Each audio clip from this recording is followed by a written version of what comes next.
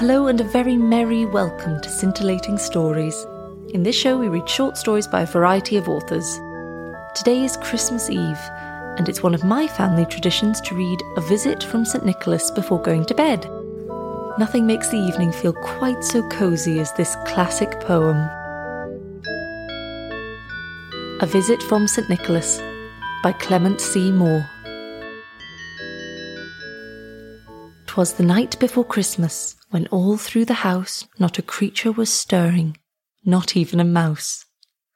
The stockings were hung by the chimney with care, in hopes that St. Nicholas soon would be there. The children were nestled all snug in their beds, while visions of sugar plums danced in their heads, and Mamma in her kerchief and I in my cap had just settled our brains for a long winter's nap, when out on the lawn there arose such a clatter I sprang from my bed to see what was the matter. Away to the window I flew like a flash, tore open the shutters and threw up the sash, when what to my wondering eyes did appear but a miniature sleigh and 8 tiny reindeer, with a little old driver so lively and quick I knew in a moment it must be St. Nick. More rapid than eagles his coursers they came, and he whistled and shouted and called them by name. Now Dasher, now Dancer, now Prancer and Vixen, on Comet, on Cupid, on Donner and Blitzen. To the top of the porch, to the top of the wall, now dash away, dash away, dash away all. As leaves that before the wild hurricane fly, when they meet with an obstacle, mount to the sky.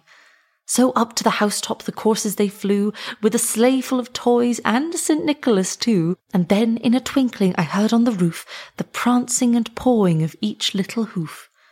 As I drew in my head and was turning around, down the chimney St. Nicholas came with a bound.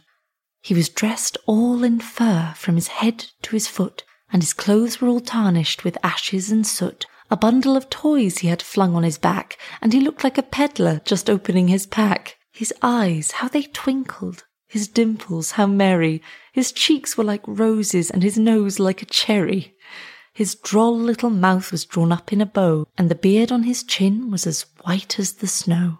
The stump of a pipe he held tight in his teeth, and the smoke it encircled his head like a wreath. He had a broad face and a little round belly that shook when he laughed, like a bowl full of jelly. He was chubby and plump, a right jolly old elf, and I laughed when I saw him in spite of myself. A wink of his eye and a twist of his head soon gave me to know I had nothing to dread. He spoke not a word but went straight to his work, and filled all the stockings, and then turned with a jerk, and laying a finger aside of his nose, and giving a nod, up the chimney he rose. He sprang to his sleigh, to his team gave a whistle, and away they all flew like the down of a thistle. But I heard him exclaim ere he drove out of sight, "Happy Christmas to all, and to all a good night." Thank you so much for listening. We wish you a magical Christmas Eve. If you have a story you'd like us to read or a subject you'd like us to cover, then contact us through our Facebook page and subscribe if you would like to hear more. This has been a Yorick Radio production.